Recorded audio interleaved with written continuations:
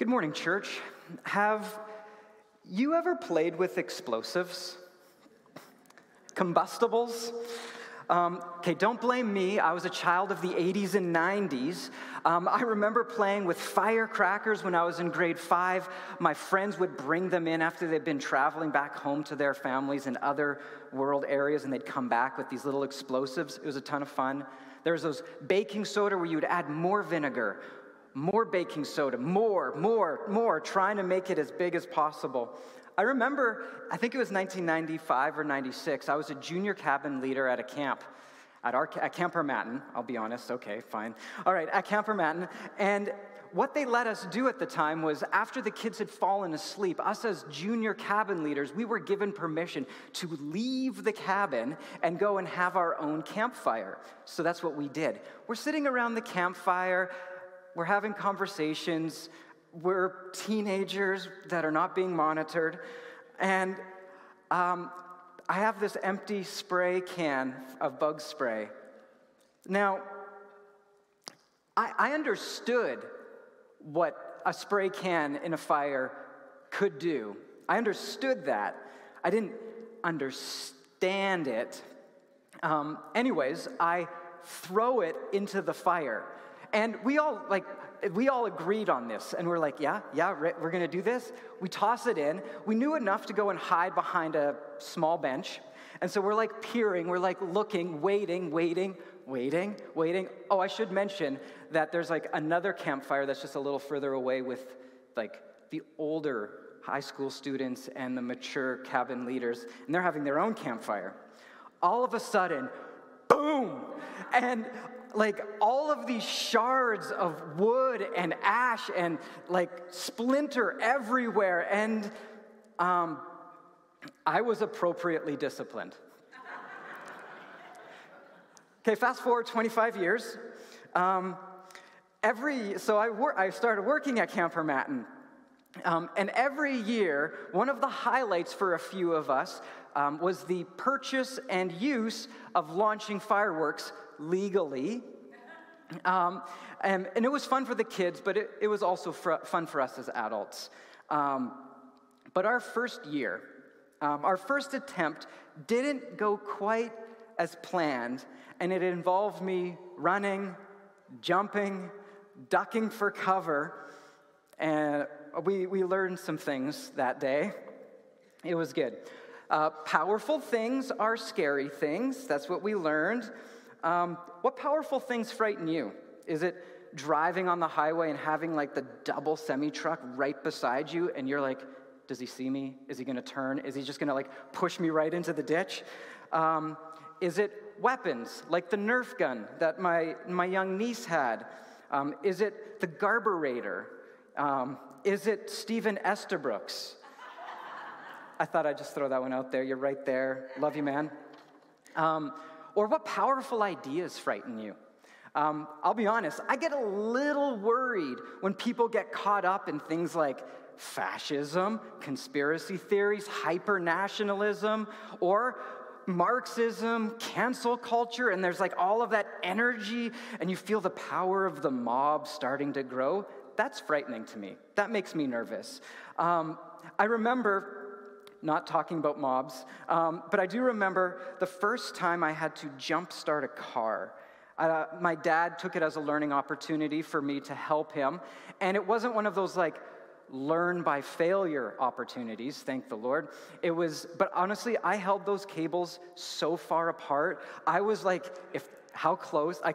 No. So it's like putting one here, and I'm like, Dad, what do I do now? And he's like, Trent, you don't have to leave your arms that far apart. It's okay. I'm like, something's gonna happen to me. Because I understood, like, I did not want that power to affect me, to hurt me. Powerful things are scary things.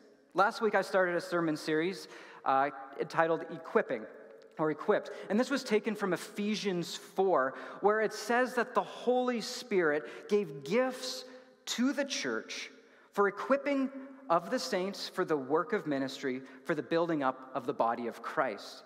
Now, the purpose of these next couple of weeks is for us to get ready for the fall, Summer jobs are ending, university is beginning, and we desire to be a vibrant, transformative, healthy, relevant community of faith. But for us to do that, for us to be that, requires it all. It requires our natural gifts, and it requires our supernatural gifts that come from the Holy Spirit. At the end of the service, I invited us to go home with a simple project. You don't have to tell me if you did it or not, but this was what the project was. Write down everything you're good at. I'm good at this, I'm good at that, I think I might be good at that, I'm good at lists, check, check, check. Whatever you're good at, write it all down, and then put it before the Lord saying, Lord, thank you for this gift. Thank you for helping me be able to be good at these things. Thank you for these talents and skills, but I give them to you. They are yours. Thank you for giving them to me. God has uniquely wired you, right? You've been uniquely created. You are one of a kind, and that is perfect. Now, some of you might disagree with that. You might not believe yourself. You might think, you know what, I'm insignificant, I'm irrelevant, I'm useless, I just get in the way. And those are lies. You need to know that is a lie. That is straight from the enemy. God has created us with gifts and skills and talents that are good and need to shine in our community. So we have our natural gifts that God has given us. And then there are supernatural gifts, gifts that are available through the power of the Holy Spirit. These are gifts that come from God, but they are uniquely given through the filling of the Holy Spirit. They are expressions of the one primary gift, the gift of the Holy Spirit. And through the gift of the Holy Spirit, we are called to serve others with his gifts, gifts of the Spirit. And that's what I would like us to focus our attention on today, those gifts. In 1 Corinthians 14:1, it says this, "Follow the way of love and eagerly desire gifts of the Spirit." Or as the NASB translates it, "Pursue love, yet earnestly desire spiritual gifts." Now, no one disputes the necessity of pursuing love, for making sure that love is foundational. There's no question about that. But we all agree as well that love is hard, love is complicated, but it is essential. Every church, I am sure, is rightly asking, how do we love our neighbor? How do we love God? How do we grow in love? What even is love, right? We're asking these questions. And I would imagine that many of us want to pursue that. That's a thing that we would go after. But the second part of that statement is also something for us to consider. What about the second one? Pursue love, yes, but also earnestly desire spiritual gifts. Eagerly desire the gifts of the Spirit.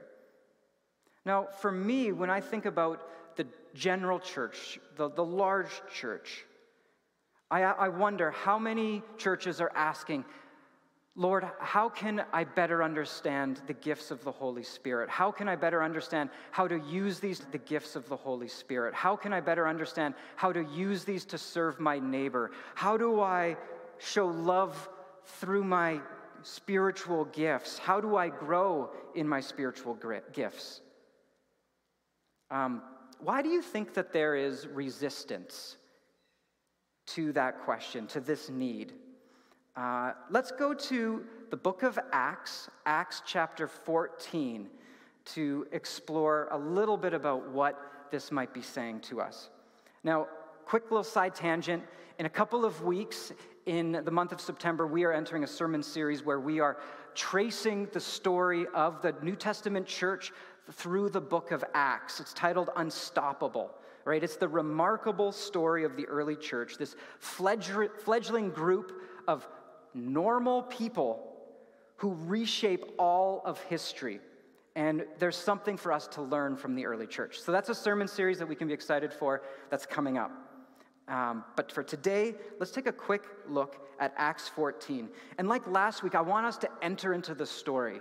Allow us to just imagine ourselves there. And then maybe ask yourself this question: why might there be resistance to the Holy Spirit's gifts? So, starting at verse 8, you can listen along. While they were at Lystra, Paul and Barnabas came upon a man with crippled feet. He had been that way from birth, so he had never walked. He was sitting and listening as Paul preached, looking straight at him.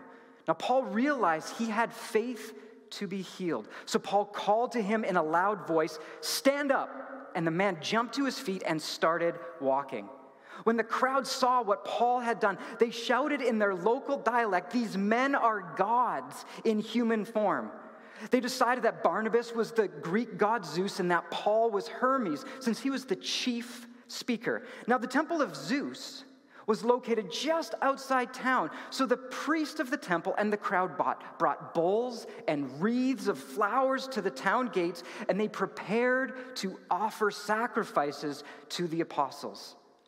But when the apostles Barnabas and Paul heard what was happening, they tore their clothes in dismay and ran out among the people shouting, "Friends, why are you doing this? We are merely human beings, just like you. We have come to bring you good news that you should turn from these worthless things and turn to the living God, who made heaven and earth, the sea, and everything in them. In the past, he permitted all the nations to go their own ways, but he never left them without evidence of himself and his goodness. For instance, he sends you rain and good crops and gives you food and joyful hearts." But even with these words, Paul and Barnabas could scarcely restrain the people from bringing sacrificing to them. Then some Jews arrived from Antioch and Iconium and won the crowds to their side. They stoned Paul and dragged him out of town. Wow, that just shows right up there. There's no fanfare. Just they stoned Paul and dragged him out of town, thinking he was dead. But as the believers gathered around him, he got up and went back into the town. The next day, he left with Barnabas for Derbe. Okay, that's a story. Paul, filled with the Holy Spirit, sees a crippled man and heals him. Now, from our comfy vantage point, this is a beautiful, lovely Bible story demonstrating the power of God, the love of God, the truth of Jesus as the Messiah through miraculous healing, the expansion of the church. These are all good things. But put yourself into the story for a second. If you were there, if this was you, you see a man, you speak with the authority of Jesus through the power of the Holy Spirit. This man is healed. And next thing you know, there is a mob. People are going crazy. People are chanting things in a language you don't even know. You don't know what's going on. All of a sudden, people are bringing in bowls and wreaths, and they're like bowing down to you, and it is terrifying. Things are going crazy. Next thing you know, the religious leaders are like steaming angry, and they've been like spreading rumors, they've been talking, and next thing you know, there's a crowd of people that have once were like super excited. They're now holding stones, chasing you, stoning you. You basically die, dragged out of town. We read into these old stories, and we read from our vantage point, and we see that God is good and he's doing a miraculous thing. But if we were there, I just think, Paul, if you had just preached about Jesus, said nice things, told the stories, suggested that you follow him, gently. If you just kept things really simple, keep the healings out of it and the miracles. If the Holy Spirit hadn't healed that man, nobody would have thought them gods. Nobody would have tried to bring sacrifices to them. Certainly no one would have beaten them with rocks and left them close to dead. The gifts of the Holy Spirit are powerful. Powerful things are scary. Acts 1, verse 8, says this, "But you will receive the power when the Holy Spirit comes upon you." Now, the Greek word, as several of you know, or some of you might know, for power in this circumstance is dunamis, or that's the root. And this root form of the word in the English translation is where we get words like dynamic and dynamite. The power of the Holy Spirit is explosive. And the early church knew this. They saw how explosive it was to let the Holy Spirit be active in their lives. The gifts of the Spirit can certainly complicate things. They move us out of our safe, stable, predictable social club status. Think about the early church, that very beginning. How did they start? The followers were gathered together in a room, minding their own business. They were huddled together quietly, just praying. They were perfect Canadian Christians, just, doing their own little thing. And then what? Suddenly, there was a sound from heaven, like the roaring of a mighty windstorm, and it filled the house where they were sitting. Then, what looked like flames or tongues of fire appeared and settled on each of them. And everyone present was filled with the Holy Spirit and began speaking in other languages as the Holy Spirit gave them this ability. At about that time, there were devout Jews from every nation living in Jerusalem. When they heard the loud sound, everyone came running, and they were bewildered to hear their own languages being spoken by the believers. Whoa. Church, early church, take it easy. Go back to your quiet rooms, mind your own business, don't disturb these lovely folk that happen to be walking across by the street. They don't need to be disturbed. Your God made some pretty loud noises. That's a bit offensive to me. You've caused them to be bewildered. Don't bewilder people. That's not nice. They're bewildered. And then later on we see that then they stood and they were amazed and perplexed. And then they asked, what can this mean? They asked each other. But then others in the crowd ridiculed them, right? Saying, oh, they're just drunk, that's all. So why resistance to the Holy Spirit? It's bewildering. And using the gifts of the Holy Spirit might mean others ridicule us, misunderstand us. Paul, on one of his missionary journeys, planted a church in the city of Corinth. They were excited new believers, and it was a vibrant, spirit-filled church.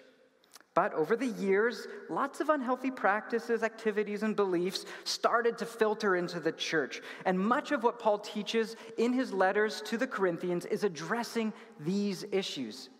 And of the many issues, one of them was the inappropriate use of spiritual gifts. When Paul heard about the early church and all of that chaos happening, he wrote this letter. Paul was consistently reminding them to use the gifts that God gave them for the common good. So why resistance? Perhaps it's because the gifts of the Spirit can be abused. They can be misused. They can be redirected selfishly and without wisdom or compassion. They're dangerous. Let me share one other reason of why not the Holy Spirit. So when this was several years ago, I was attending Ambrose as an undergrad student, and we were attending what was called A-Live. It was like a worship night. And I was really hungry to participate with God, with the gifts of God, to serve others. And I remember sitting, I enter into the room, and I just kind of felt like I heard the Lord's quiet whisper in my heart and my mind saying, there's empty seats in the front. And I'm like, oh. You guys all know that feeling, right? Just kidding. It's fine. No accusations. And so I was like, okay, Lord, I feel like you want me to go to the front. All right, I'll do it. I'm in this, I want to be obedient mode. So I go to the front, And I'm sitting there, and I'm worshiping God, and it's a great night. And then all of a sudden, I feel like the Lord's saying, stand up. And I'm like, everybody's sitting down. I'm like, no. I don't want to be that guy up at the front doing a thing, and everyone's watching. And I just felt like the Lord was like, stand up. And I was like, fine, okay, I'll stand up. So I stand up, and other people start to stand up too. And I felt, oh, okay, Lord, maybe you're helping me help people. I don't know. And then he's like, kneel. Now, when I have these conversations with God, it's not like it's a direct conversation between Stephen or I. He's like, kneel. I'm like, but I just felt like the Lord was saying, what if you knelt down in front of me? And my heart was moved. It was a good worship service. And I just felt, Lord, I need to kneel down. I submit to that. So I knelt down. And as soon as I slid off my seat, because I just did not, I was like, oh, this is the worst. I'm so embarrassed. I slid down, and then I just started to bawl. Like, honestly, the Lord opened my heart, and I just wept. And I was just so thankful to know the Lord and so thankful to be worshiping him. And it was as if that just act of obedience just helped my heart and my mind enter into what God was up to. Later in the service, there was an opportunity for people to come up and say things. So I'm sitting there, I'm like, no, I'm not going to say anything. Obviously, I'm not going to say anything. And then it's like, all of a sudden I felt like the Lord was like, there's some people here that want healing. And I was like, that's great, God. So he's like, why don't you go up and invite people to come receive healing? I was like, next song set. So there ends up being a next song set, and then so and then the guy turns and he's looking to everyone. He's like, so does anyone else have a testimony or something to share? And I just was like, oh God, okay, I think you want me to do this. And by this point, I'm ready and willing to participate with God. But I remember standing up in front of my peers, and I felt so vulnerable. It was kind of the worst to some degree. I didn't want to do it. It was hard. I was scared. Participating with the Holy Spirit in the use of supernatural gifts is incredibly vulnerable. Very vulnerable. I'll continue on. So I was vulnerable. I'm standing up there. I bring this invitation to the community, and then I'm not sure how to word it, not sure what to say, so I kind of stumble my way through it, and then I go and sit down. I didn't really give people really the opportunity that I thought I was supposed to. And so I go sit down. Now, I think all of these things, that it's powerful, that it's complicating, that it's bewildering, that you get ridiculed, that it could be abused, that you feel incredibly vulnerable, these are all understandable resistances to the work of the Holy Spirit in our lives and in our church. They are, and I get it. It isn't that simple. It's intimidating and even scary addressing some of the mysterious and powerful realities of the Holy Spirit at work in our world.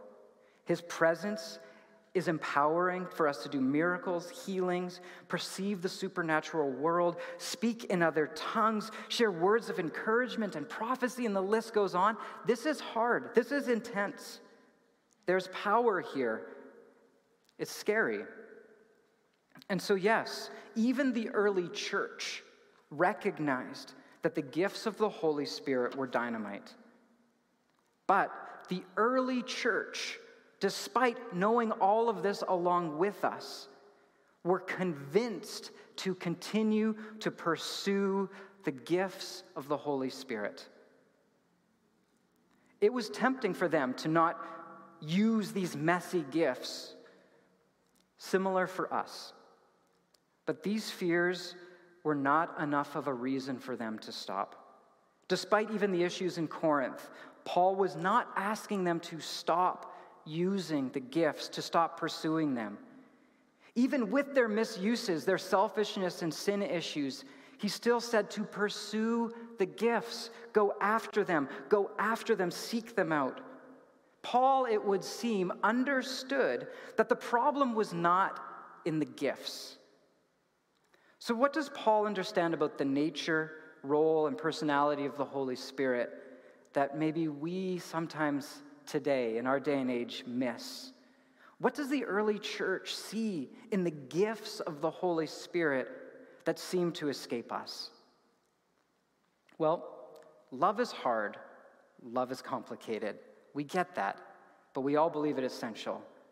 And I think it's true for the gifts.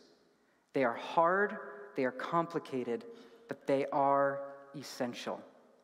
1 Corinthians 12, verse 7 says this, "But to each one is given the manifestation of the Spirit for the common good." For the common good. We are only a complete body when we use all of our gifts.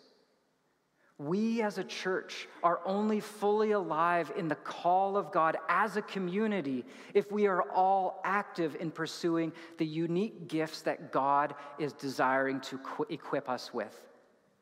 And when we use these gifts for one another, it does something for each other. It is for the common good. And this is beautiful. This is good. The Holy Spirit has gifts for you that I don't have, that I need. What I mean is by that is, you have gifts that God will design for you to use that can serve this church in ways that I never could. And selfishly, I want to be in a church where we as a congregation can love each other well, serve each other well, shore up each other's weaknesses, because what you might be strong in, I might be weak in, and vice versa. And by doing that, we get to actually share and make something good out of these things. The unity of the church as the body of Christ requires that we are active in our pursuit of these spiritual gifts, as scary as they might be. But they are worth it. And it was clear in the New Testament that even with all of the complexity, it was still something to pursue. They understood that these were for the common good. Now, I was hesitant to come up on stage. I guess I'm hesitant every Sunday, but I was referring to back on that one day when I had to ask about the healing and all of that. And I think that there's a reason for that vulnerability. And the reason is it's 100% faith. So the unique thing of spiritual gifts is that it all rests on the Lord. And that's exactly what it needs to be. Serving others with the power of the Holy Spirit directly reveals the love of the Father to that person. And that demonstration is revealed to not be from me and not from you and not from you. It is from the Father himself. Spiritual gifts uniquely use God's power to express his love to others. Like, what I mean by this is, we all know people who are lovely, loving, good people, and they do not know Jesus. They don't follow him. We know kind people who do not follow Jesus or claim him as Lord. We know generous people who have not experienced the salvation of God. And we celebrate the good that we see in the world. But the one thing that they will never be able to do is show the love of God to others through the power of the Holy Spirit, through the gifting of the Holy Spirit. It is not accessible to them. It is not an option. It is a unique gift of God's people to demonstrate the love of God, that the Holy Spirit is real and active and at work. And if we don't use them, they'll never get used, they'll never be shown, and God's love will never be revealed in that way to the world. And that is something for us to take seriously. Why do we pursue the spiritual gifts? So that we can be active in showing the love of God. In 1 Corinthians 4:20, it says this, "For the kingdom of God is not a matter of talk, but of power." So I was standing on stage. I said all of those words about, okay, congregate or community, friends. I feel like the Lord is inviting some of you to experience healing.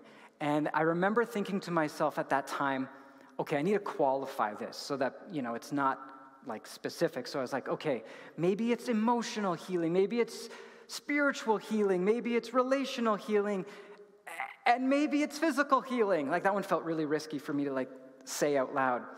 And so I remember just saying it, feeling at peace, like, Lord, this is what I was supposed to do. You wanted me to do that with my peers those years ago. And then I sat down and I just thanked the Lord for helping me say the things I needed to say. And then about a minute or so later, someone came up and like tapped me on the shoulder and said, hey, there's a person that moved to the side. You said like over on the side that's like wants to talk to you about that. I was like, okay. So I got up with this person. We went to the side, and this one lady just said, when you said that, I felt like the Lord whisper that I should ask for healing. My back is a mess. It hurts. I'm uncomfortable. I wish it wasn't the way it was, and I feel like I was supposed to tell you that. And I was like, oh, okay, then let's pray. So myself and her friend, we laid hands on her back, and we prayed for her. We prayed that the power of God would heal her back. And I'll be honest with you, I felt that the Lord was like doing something to her back. I was a little nervous about it. I was unsure about it, but God was doing something. I felt a sense of presence. I felt a sense of active energy, and God was at work. And I say it in the way that I say it because that was my experience at the time. It was tentative. I wasn't sure. And I was just like, Lord, may your will be done. And that's all I prayed. May your will be done. May your will be done. I don't want to get in the way of whatever you're up to. I don't want to decide that it's going to go this way or that way. But we prayed, and then I didn't even ask her. I just was like, I'm out of here. But what I did do is I looked over in the corner of my eye, and I saw her standing straight, arms raised, with a face of joy and worship. And I felt like the Lord say, whether she's healed forever or not today, she worships me unencumbered. And I was like, whoa, okay. That was enough. And I felt the Lord's pleasure and joy. And that has not been my everyday experience. That has not been my lived journey from that day up until this day. But I felt even as I was working on this sermon, this was a hard sermon for me to write because I felt like it's not words, it's power. Like Paul literally says that the presence of the Holy Spirit isn't about words that someone says, it's about the presence of God, the power of God. And that's intimidating because I could say a bunch of good things and all of it could fall flat if the Holy Spirit actually doesn't activate and fill us as a congregation.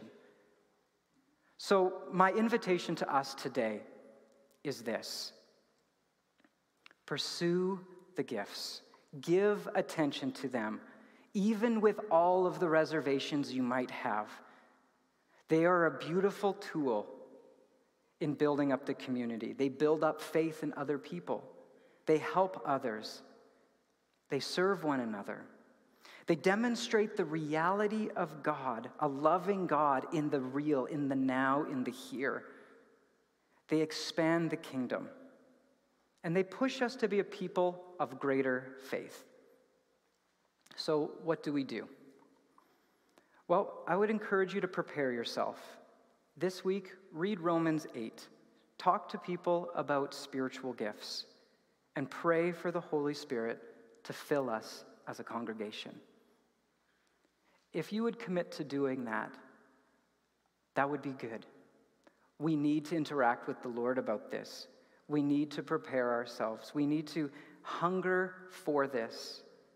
And then come next week with a heart open to receive a fresh filling of the Holy Spirit. Whether you were filled years ago, whether you don't know you were filled, whether you have questions about what that even means, you've never been invited to ask the Holy Spirit to fill you. Come next week willing to ask for more of the Spirit, more of His gifts. And we as a church will just put that before the Lord as an opportunity for us to interact by faith, that God is up to something for us.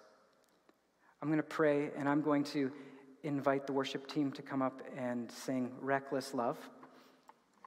As we're singing, I would encourage you to reflect on what are the barriers that you might have in your life. I listed 6 of them, and the big one for me was that sense of vulnerability. And so that's one of the things I'd encourage you to do. And as we're singing, if you feel personally that the Lord is calling you to do some form of response, to act in some way, I would encourage you to do that. And then for the rest of us, that we would prepare ourselves and that we would ask this week that the Holy Spirit would prepare our hearts for next Sunday, an opportunity for us to go after the filling of the Holy Spirit. Let's pray. Lord Jesus Christ, Son of God, you are so kind and merciful to your people. You're so generous. You're the God of second chances and third chances. And Lord, we as your people are not your people without the Holy Spirit. Holy Spirit, we are so thankful that you witness to our hearts the truth and reality of Jesus. That you, Holy Spirit, make Jesus known to us and to the world. That you allow Scripture to come alive and be the living Word. Holy Spirit, we are so thankful that you are active and continue, and you desire to help us live out with greater love, greater acts of service to one another. And Lord, we know that one of these ways is for us to willingly participate with you, Holy Spirit, in the giving of supernatural gifts. As complicating as that might be, by faith we believe that that is scriptural, biblical, that it's a part of our tradition, and it is the conviction of us as a community that we be active with you, Jesus, your Holy Spirit. And so, Lord, if there's anyone here who's not even said yes to you yet, Holy Spirit, we know that you are speaking to them, that you are pulling at their hearts, that you are whispering, say yes to Jesus. Say yes to Jesus. Surrender your life to this good man who is God and man, who paid the price so that we could be free.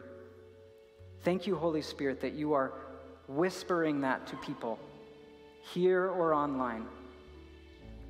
And Holy Spirit, we ask that you would prepare us for you, that you would allow us to be willing and vulnerable in front of you. It requires so much faith. And so we just ask for your help in that. Teach us, Lord, to be the kind of church that responds to your call, and whatever that looks like. May we sing this song with a prayer and a praise and a conviction that we can be a church that follows you because of your deep love for us. Amen.